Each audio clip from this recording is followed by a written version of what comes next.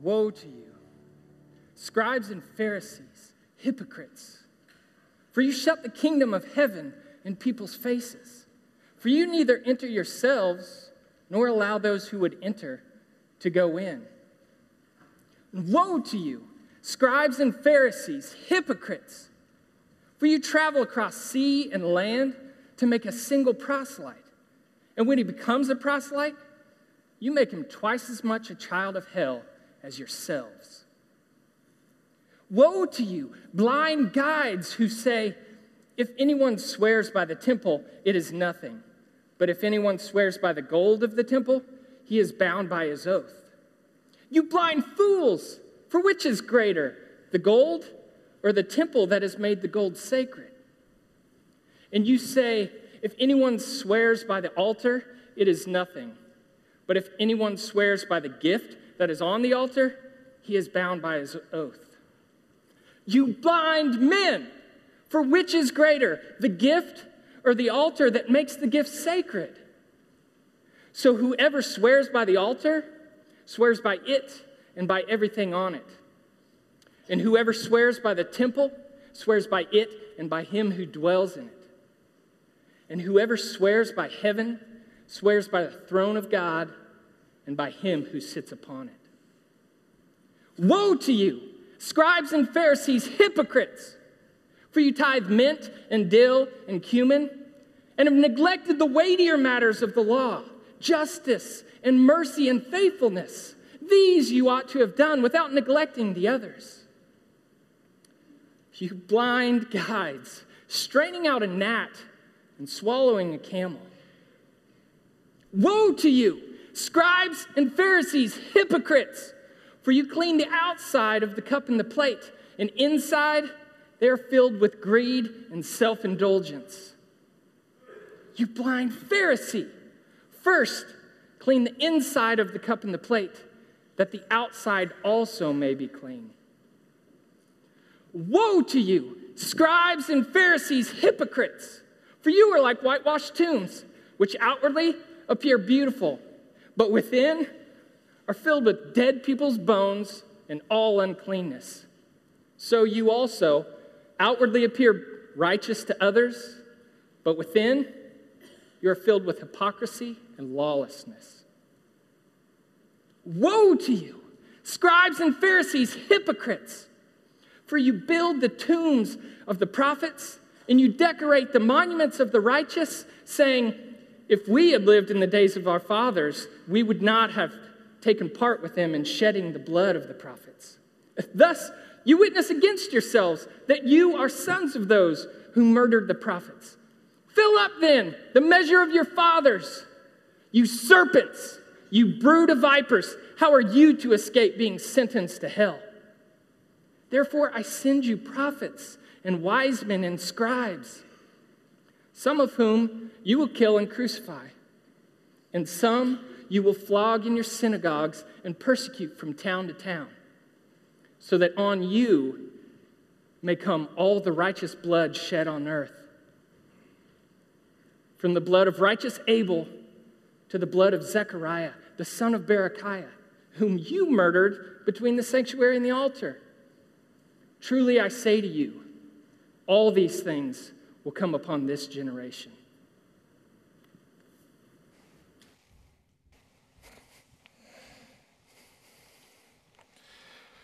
You have to come to church to hear something like that. It's because that's what Jesus said.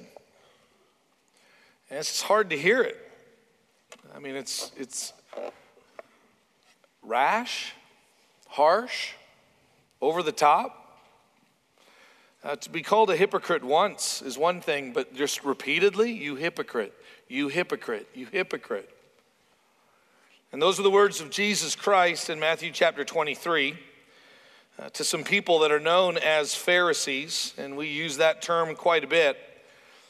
I don't know if we're using it accurately, and that's what I want to talk about this morning. Jesus, in Matthew chapter 23, beginning in verse 13 and going all the way through verse 36, gives a rather critical and stark and embarrassing critique of the religious leaders of his day.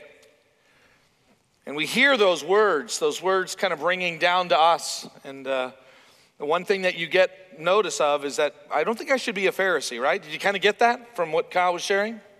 I don't think I want to be that guy when God comes back.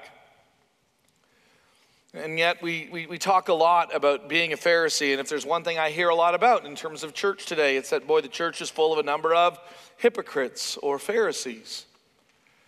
And I want to make sure that if the condemnation that we just heard that is being described, if that is true, then, boy, we need to listen to that, don't you think? We need to be able to ask the very honest question, like, is that me or is that us? Does that rightly depict where I've come from or who I am or how I operate or how I look at life? Because if it is, then we stand under the same judgment that Jesus gives to the hypocrites, to the scribes, and to the Pharisees, to the blind guides of his day.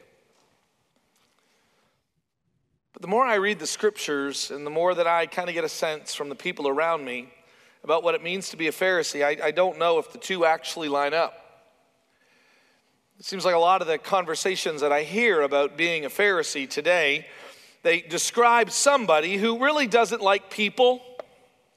They're self-righteous in the sense that they somehow believe that by all of their good works and by all of their good deeds, they can somehow win the favor of God. That they don't need God's grace, they don't need God's mercy, they don't need his forgiveness. What they really need to do is just find a way to manage or work the law so that God would ultimately owe them. That's what a Pharisee is. A Pharisee is someone who really doesn't care about other people, which is so important and so critical, especially in our day and age, to make this outward appearance about loving and caring for other people. And when the Pharisees label some as sinners or tax collectors, that's just not nice, is it? It's just not kind. And so to be labeled a Pharisee brings a number of that baggage with it. And clearly, I don't want to be a hypocrite and I don't want to be a Pharisee. I sure do need and I'm very grateful for the grace of God. I do not believe that my righteous works in any way can somehow win God's favor. Man, I don't want to be like a Pharisee. But is that really what the Pharisees were like? It's just easy for us to caricaturize them so that they can just become one more enemy or someone else that we can go, well, at least I'm not like them. I'm not like Hitler, and I'm not like a Pharisee, right? But when you go back and you take a look at the roots in terms of where the Pharisees came from, you find a different story than what most people describe. See, in Israel's history, God had come to them a number of times and said, this is who I am, and this is what it means to be in relationship with me. Here's my law, and it is a description of who I am and my holiness and in my righteousness. And I'm going to bless you, and you need to obey me. You need to follow me. And by following me, you will actually be righteous and holy. That's what the book of Leviticus is all about. And the people of God, Abraham's descendants, those that were in Egypt and then drawn up out of Egypt, decided, I don't know if we need this. I don't know if it makes that big of a deal. And so they decide to reject God's covenant. They decided to reject the plea that God made for them to follow him and to obey him, to pursue him, to become like him in holiness and righteousness. And for that reason, they were removed from their land. They were judged by the Babylonians, but it was really a judgment that came from God. And God removed them, and he removed them out of the land, and he destroyed the temple that they had made to him. And now they're in exile. They're in Babylon. They're in modern-day Persia or Iraq. And they're looking around, they're scratching their heads, and they're going, how did we get here? How did we mess up so severely that we are now again in a foreign land under occupied territory? And they realized it's because we refused to listen to God. We refused to follow him. We refused to obey him.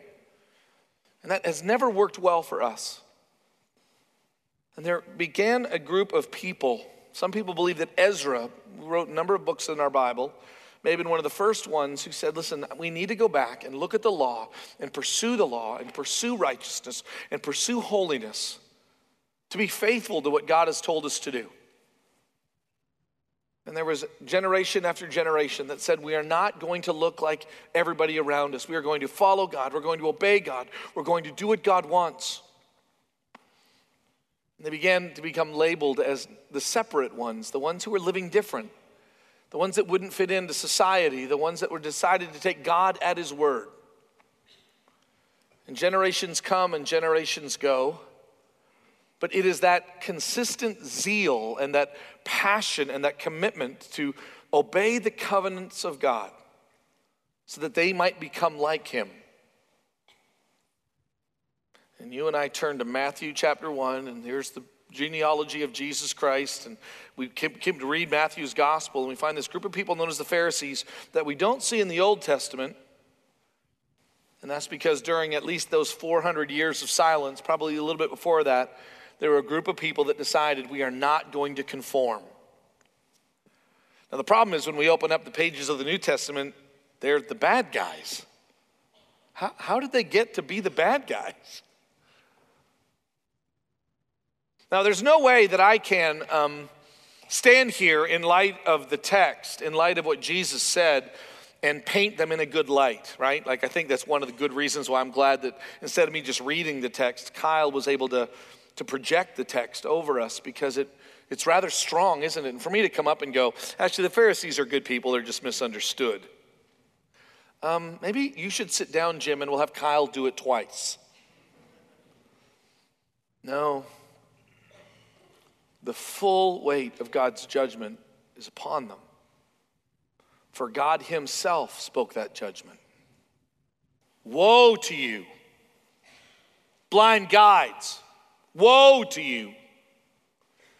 I just want to make sure that as we continue to pursue God through Jesus Christ, and as we think about this judgment that has been placed upon them, that we rightly discern who they are and what they were doing so that we can rightly pursue Jesus and not fall into some of the same traps that Jesus warns against.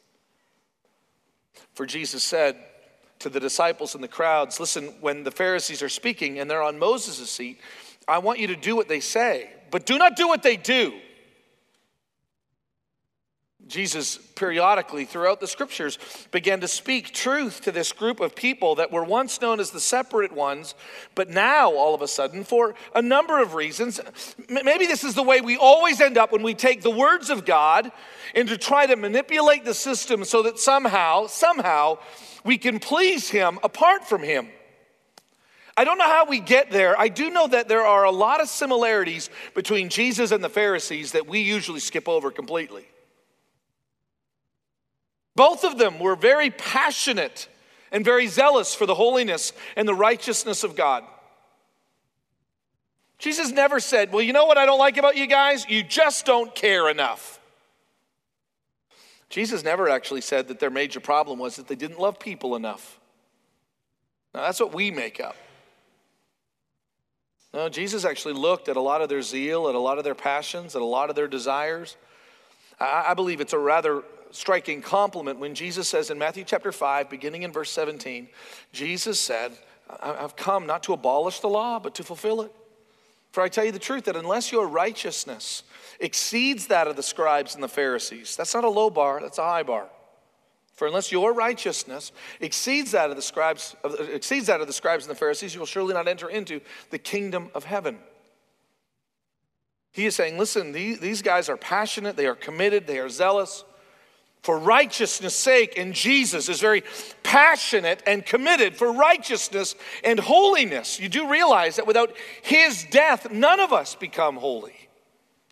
Without his righteousness, none of us get righteous. It's not like Jesus doesn't care about righteousness and holiness. He cares more than anyone about it. Gives his life so that you and I might have it. I think Jesus and the Pharisees actually share this in common as well, that there is a position that they both find themselves in where they are the leaders of God's people. Now, obviously, Jesus, being God himself, that is a mantle, or that is a responsibility that has been given to him by God, or to God by himself, right? I mean, to himself from God, to himself by himself. Jesus being God, that's a fundamental game changer. And Jesus comes and he says, I want you to follow my example and I want you to listen to my teaching. And Jesus that is his proclamation, that is his goal. He is the one who gives commands and even says, I want you to follow these commands. The Pharisees also have a responsibility. Now, we might say self-imposed. I don't know if they would see it that way. They would say, listen, all we're trying to do is go back and look at the law. All we're trying to do is go back and look at God's covenant and to obey it. They believed in God's grace and in God's mercy. They believed in the holiness of God that was somehow given to them by them righteously pursuing the words of God. And Jesus' accusation is not that, man, you guys are going in the wrong direction. No, I think what Jesus is condemning them for is failing to get there. Jesus is saying, listen, you're not fundamentally flawed with your zeal or your passion. You're fundamentally flawed in yourselves. Like you have no ability to get there. And so you're going to find yourself increasingly frustrated. Well, what is Jesus so upset about? Well, there's been a little bit of a debate. We're constantly deciding to reinterpret Jesus in light of our time. And so for a number of literally centuries, you would read this text and it just sounded harsh, like Kyle wasn't loud enough. Kyle wasn't angry enough. A few years ago, there was another series that came out on the Gospel of Matthew itself, like a video, and it was just the words of the Gospel itself, and this gentleman decided to depict it, and I remember reading an article about him, and he just said, listen, Jesus is loving and caring and compassionate, and I just really think that there was a lot more love here, and a lot more care here, and a lot more nurturing here than really is usually depicted in a lot of preaching. I thought that was interesting, and I do believe that in light of next week's text from Matthew chapter 23, beginning in verse 37, where Jesus is weeping over the city that is ready to kill him and just the brokenness, I think there is something that to be said about Jesus in great angst and turmoil and saddened by just how messed up the whole system is. But listen to what Jesus calls them. Here's Jesus' list of things. You hypocrites, you heard that repeated. You're nothing but blind guides. It's hard to say that positively. Hey, guide that's trying to lead people who's actually blind. I'm going to give you an E for effort. It just doesn't it doesn't sound like it. Whitewashed tombs. We don't fully understand how critical and important it is that in their culture, when there is something that is unclean, a dead body, when there's something that is ceremonially unclean, and you don't protect other people from venturing close by that, would then render them ceremonially unclean, whether they know it or not, before the presence of God. So whitewashed tomb is a rather strong accusation against God's anger with them. He refers to them as unclean. And that's not, did you wash your hands? That's not that. It's really going back to the idea, are you pursuing God's covenant, righteousness? Are you trying even to be clean? A lot of the accusations that we hear about the sinners and tax collectors, that's not just a category of bad people. It's a category of people who aren't even trying. Like, you're not even committed to this. That's what the category is. You're not trying like we're trying. You're not acting like, you don't have the same zeal and passion. You just, man, I'll tell you, you're just mailing it in. That's the accusation that they have against, and what Jesus says is that, no, you're the ones that are unclean. We're the ones that are unclean? How about this one? It's hard to say this one. That's not without making it like harsh. Children of hell. Like I could do. Hold on, give me a second. Children of hell.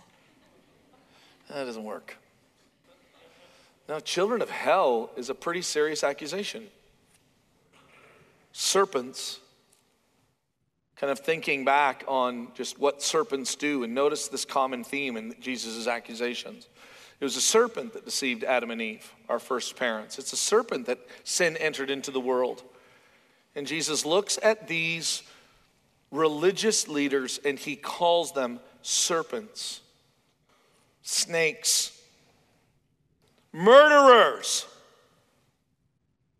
Now, it's interesting that what they're trying to avoid is the kind of the blame of the past while they are plotting to kill the Son of God. Beyond that, his followers. And Jesus rightly labels them, you are murderers. And you come from a family of murderers. Like, that's pretty intense. Well, what is Jesus so upset about? I want to just kind of look through this text and just kind of see what is it that these Pharisees are doing. Like, I get it. I'm not trying to label them as okay at all. But I want us to understand that what they're trying to do is to follow God and to take holiness and righteousness seriously, which we don't. And look how he describes it. Matthew chapter 23, beginning in verse 13, the first accusation Jesus gives against them is this, is that you shut the kingdom of God or the kingdom of heaven in people's faces. Like you are a billboard advertising the kingdom of God, worship's here, okay? You're inviting people into the presence of God, and then when they get there, when they have an interest, when they begin to have, then you slam it on their face. You bring them in, lure them in, and then you keep them from it. There are those people that are constantly groping, and you, by your actions, and by the way, they wouldn't agree with Jesus, but Jesus saying, no, by the way that you're living your life, by the way that you're failing in living your life to please God, you are actually keeping people from him. I mean, they would so disagree with that. Jesus points out that you will go really, really far to find a convert. Like you will invite people to church, you will bring them, you will care for, you will love them, you will do all of these things, and then in the end, you, by the way that you're living and what you're calling them to, they will stand outside and have to knock. He goes on to say in verse 16, woe to you blind guides. It's interesting, this next accusation that he gets is, you're so interested in talking about holiness and righteousness that you begin to trip yourselves up as you begin to look for more holy and more righteous, and you don't have a heart that is pursuing that. What you're doing is you're trying to kind of dice up the Word of God in such a way. And your zeal is not the problem, but what you're doing is you're making categories where there aren't categories. You're deciding from a worldly perspective. Listen, it's not the temple that's holy, but it's the gold in the temple that makes the holy. Like it's not the altar that makes us in terms of our appeal to God, it's the gift on the altar. So if you're making a vow, it's the gold, it's the gift. And Jesus says, you just don't understand the scriptures. He's not accusing them of being unkind or mean, or he's saying you fail to understand. He says this all the way through the scriptures. One of the statements that Jesus makes earlier in Matthew's gospel is, why is it that you know how to interpret the weather, but you cannot interpret that the Messiah is here? Why is it that you know to wake up and you look at the clouds and you can tell if it's going to rain or not? And you have no ability to see a spiritual thing like the Son of God, Messiah, miracles and all, teaching and all. You have no ability to see this. What is wrong with you? Why don't you understand? Because you're blind guides. And you're guides, and that's the problem, because people are following you. Jesus continues on in verse 23. Woe to you, scribes, Pharisees, hypocrites! For you tithe mint and dill and cumin and have neglected the weightier matters of the law. Now, this is where we get into a little bit of trouble because we actually argue everything's the same. That's the greatest way we love to argue in today's culture. Everything's the same. All sins are the same. Everybody is the same. God loves us all the same. We have all these sames. By the way, the Bible doesn't describe it that way, but it's real easy for us to kind of think in those terms. Notice what Jesus says. Listen, like here's who you are. You take matters like tithing, and then you go all the way down. I mean, have you seen dill? 1, 2, 3, 4, 5, 6, 7, 8, 9. one for God. 1, 2, cumin? I mean, I don't even know how to divide that up. And they are really, really passionate about this. And what's interesting is, notice what Jesus says in this section. He doesn't say, why are you doing that? Why are you tithing mint? God doesn't care about little things. I hear that all the time. God really doesn't care about little things like our sex lives or whether or not I've hurt somebody emotionally or I'm exploiting other people for my own benefit. Like, God doesn't care about the little things. He only cares about the big things. Nowhere does the Bible say that. It seems like God actually cares about all things. And notice what Jesus says here. These things you ought to have done. Man, the counting out, man, the zeal that you had, that's impressive. Now, why is it that you had no ability to discern that if I'm going to count out dill, I should really pay attention to the greater matters? Notice what he says those greater matters are: justice and mercy and faithfulness. Well, but we had this one class and we found out that all the laws were the same. Our teacher kept telling us that all the laws are the same and that all the sins are all the same. So we just decided to not think about it and just follow what they said. You know, Jesus, look what he says. Man, I love your zeal. I love your enthusiasm. That's not the problem. The problem is that you can't discern. You can't discern that justice and mercy and faithfulness are greater than the way that you're counting out. What Jesus is exposing here is that, have you noticed, Jesus says about the Pharisees, have you noticed how I love it when it's they and not me. Have you noticed how they pick and choose which laws they want and then which laws they don't want? He says that's the sign of a really broken heart. That's the sign of somebody who is completely disconnected from God, is they know when to pick and choose, when to follow and when not to follow. The accusation is not, well, I don't know why they're trying to be righteous. No, it's I don't know why they're selectively trying to be righteous. And that selective righteousness, that selective holiness, what else could we call it? Rebellion. Stubbornness. And what Jesus is describing here is that he will have nothing of it. Notice how he continues, verse 25. Woe to you, scribes and Pharisees, you know how to clean the outside of the cup and the plate, but inside it is full of greed and self-indulgence. Okay, but Jesus, we're talking about cups. Can we talk about cups again? Because cups are easy to figure out. Jesus, can we talk about my smoking problem? Because that's an easy one to deal with. I really should stop that, shouldn't I? Do you know all these outside issues that we have? Which, by the way, I don't even know if they're bad. I think it might be even good to try to think of some outside issues. But if you learn to stop smoking but are filled with greed and self-indulgence, you'll just smell better when you get to hell. You know what I mean? See, this is religion, isn't it? Let's clean up the outside. Let's look good on the outside. Let's dress up.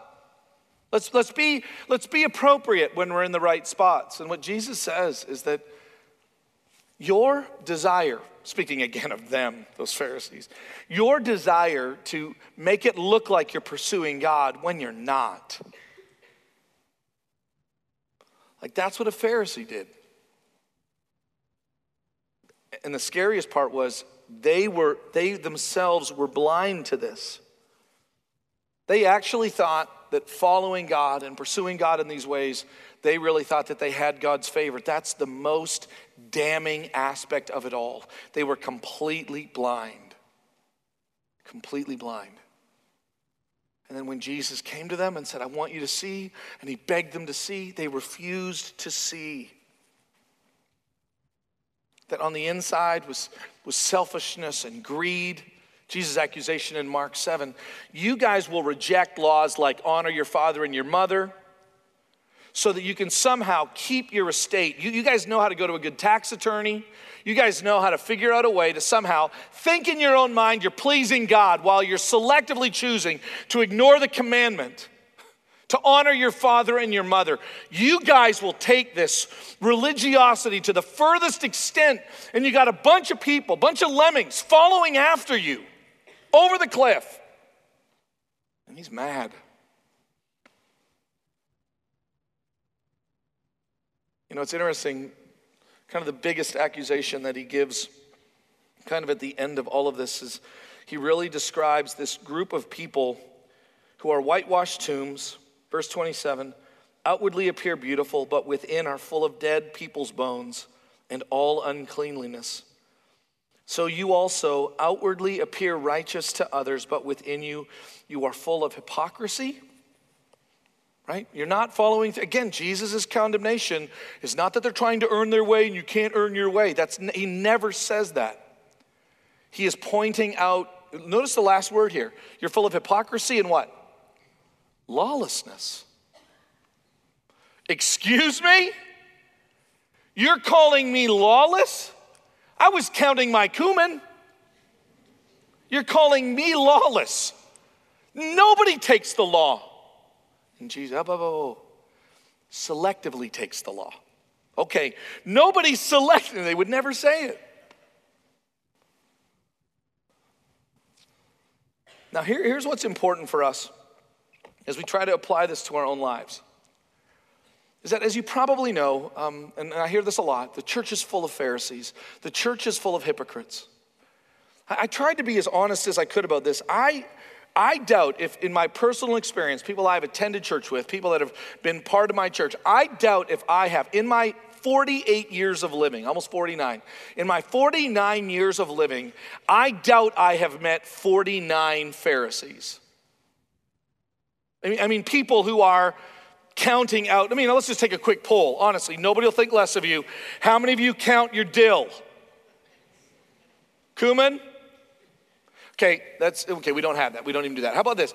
How many of you have carefully, every year since you were, 8, made sure that you tithed to the penny? How many of you follow the law with that kind of religiosity?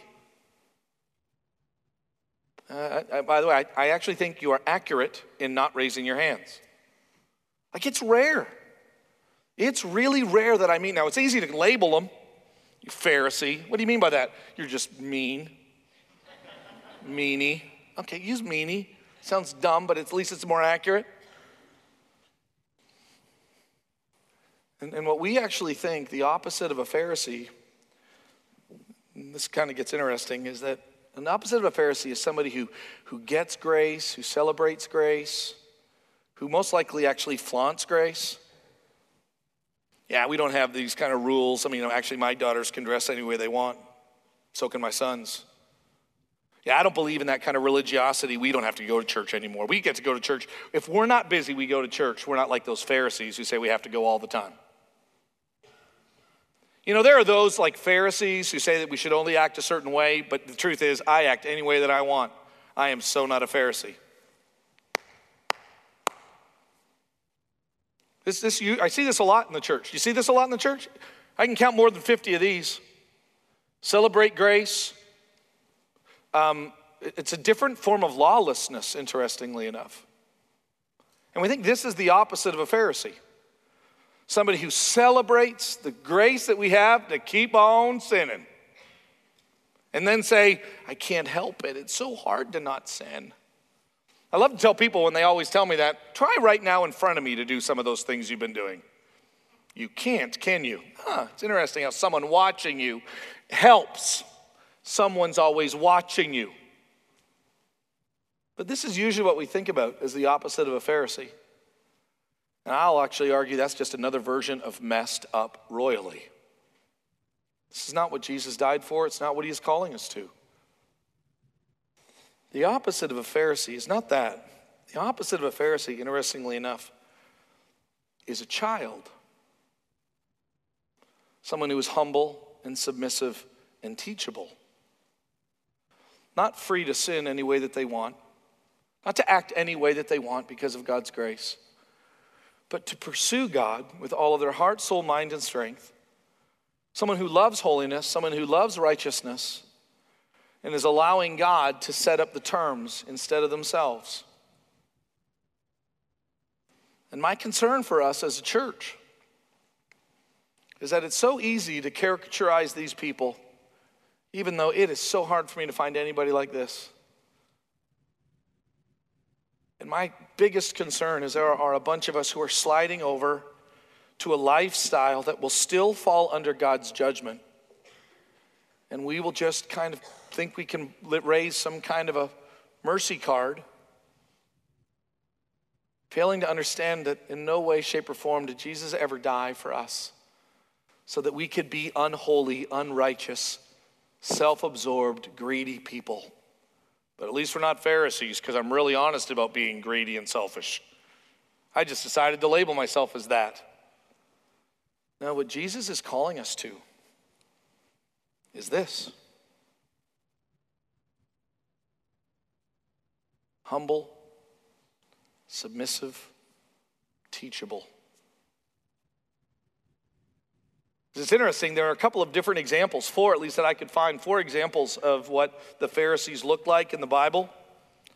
I want you to think about which one might be you. There's Nicodemus from John chapter 3. He's a Pharisee who is clearly pursuing Jesus. Jesus, what does it look like to be part of the kingdom of God? It's someone who's born again. How do you get born again? He is asking questions, and he is pursuing Jesus. We don't know exactly what happens to him. He's described only in John's gospel. It appears that near the end, in terms of some of the people he's associating himself with, that maybe he finds him. But Nicodemus clearly is somebody who is honestly pursuing. In Luke chapter 7, we have another Pharisee named Simon. Not Simon Peter, but a Pharisee named Simon. Simon is your typical Pharisee. He actually loves to surround himself with people who are unclean sinners, meaning that they're not committed like he's committed. And in one particular encounter, when Jesus is there and this woman who has no interest outwardly like a Pharisee to pursue holiness, instead, what she decides to do is just cling to Jesus like a child. And this Pharisee actually is somebody who is really interested in their own self-importance. Woe to you, Simon. The third group that we actually see, one of my favorite people in the Bible, is Gamaliel. Interesting guy. He would be one of Paul's teachers, Saul of Tarsus, one of his teachers. And there's an encounter in Acts chapter 5 where we actually see Gamaliel, who gets the big picture about God. The Pharisees, the Sanhedrin, which would be the leaders, the 70, the great leaders of the Jewish people in Israel, they pull the disciples away. They tell them, you got to quit talking about Jesus. Gamaliel gives this speech to the rest of the Sanhedrin. Listen, guys, if this is truly of God, we can't stop it. No matter what we do, we cannot stop it. I think we need to warn them. But in the end, if this is of God, what else can we do? I don't know if Gamaliel ever got it. He may have always been a big picture guy. There's a lot of these people in church, aren't there? Big picture guys about God and about Jesus.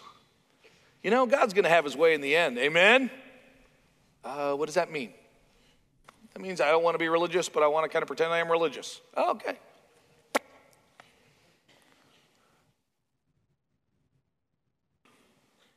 Pharisees come in all different kinds of shapes and sizes. Gamaliel, for the most part, apparently seems to be following in that camp. We don't know if he ever comes to a saving knowledge of Jesus Christ, to a childlike, humble, submissive, teachable position with Jesus Christ. Lastly, my favorite Pharisee of them all. His name was Saul. It became Paul. And through a divine encounter with Jesus Christ himself, he decided, I can't do life the way I used to do it. I can't please God by just obeying his laws in the Old Testament. I need to follow him all the time, all as he speaks through me. I need to understand what the law was all about and how that led to something else. And the Apostle Paul becomes the greatest advocate of righteousness and holiness in the Bible outside of Jesus Christ. Because he understands that listening to God and obeying God and following God is the way that it should be. I don't keep sinning so that grace might increase. May that never be the case. But I can't just go to creating a system where everyone else is impressed, but I know the brokenness inside of me. And the Apostle Paul, one of the proudest people, humbles himself. Read Philippians 3. One of the proudest people humbles himself and gives his life to Jesus Christ. And says, you define holiness, you define righteousness. I'm not going to sit here and tell you what Exodus is all about. You tell me what Exodus is all about. I'm not going to sit here and argue with you about Leviticus. Jesus, you tell me what Leviticus is all about. Jesus, I'm not here to argue with you about this. I'm here to say thank you for what you have done for me. And Paul finds in Christ a righteousness apart from the law. And he is so grateful. So what does a modern day Pharisee look like? Listen, I think there really is this middle category of religious people who want you to follow kind of their religious system. And it's very strict and it's very formal, and they'll tell you how to dress and what to do. And I'm sure, they've got it all figured out. And honestly, we need to be aware of these people, and we need to be afraid of these people. Or at least aware of them in such a sense that we know to not follow them. They are all the things that Jesus described, hypocrites. There are, and I don't know, it's interesting enough, the more that I think about it, there's a lot within these people where they can really look like Pharisees. They've got a new holiness because their holiness is cool, because it involves a lot of sin and a lot of just saying, I can't help it kind of stuff. But they still believe there's a path to God. It's about genuine authenticity. And there's a path to God apart from Christ. It's just about being genuine and authentic. Pharisees look like a number of different things today. But really, we're not here to describe Pharisees. We're here to ask the question, are we truly listening to what Jesus wants? Like, are we listening? Are we truly listening to what Jesus says? Which is, listen, woe to you, and woe to you too. Become like a child. Take your life, every aspect of your life, and submit it to him. Pursue holiness and righteousness. Say no to sin, not by your own power, but by the power of the Holy Spirit. Recognize that your righteousness can't be found anywhere apart from what Jesus did on the cross. And there's nothing that you can do to add to that, but when the Holy Spirit gets inside of you, your life is empowered by it. That is God's design, and that is God's plan. The word woe to you is one of condemnation, one of God damnation. And I hope and pray that you understand what it means to be a child, so instead of hearing, woe to you, you hear, well done, my good and faithful child. Let's pray. God, thank you for your kindness to me, your purpose to us. Thank you for Jesus, how he speaks the truth about what is broken. Thank you, Father, for the fact that it is not just a religiosity and a pursuit of holiness in the law that is dangerous, but Father, there are other forms of danger that exist. And forgive us as a church from running from one danger into another. I thank you for the clarity of pursuing you like a child, where we truly are humble, where we recognize our need and the greatness of Jesus. It's in his name we pray. Amen. One challenge I want to give you, we are starting, because the pursuit of God and knowing him is a good thing. And hopefully we don't take it like a Pharisee and go, look what I know. Hopefully we don't do that. But in our growth and our understanding about who God is, we can love him more and honor him more. We're starting, in the past we've called this the theology program. We're now calling it the School of Theology. We're going to be studying apologetics, how and why we believe what we believe about God and the Bible. And it's going to be starting tomorrow night, Monday night, 6 to 7:30. We're going to be meeting in the hub. If you'd like to register to our number, if you just text theology, that will help connect you to that particular class. We really hope to see you there. More importantly, in light of what we have just described, I pray that in light of the fact that one day you will hear either, I did not know you, or welcome my child. If you want to continue this faith conversation, we would love to continue it with you. There will be men and women down front that will continue that conversation. Just walk this way instead of that way. We love you guys. God bless. We'll see you Wednesday night.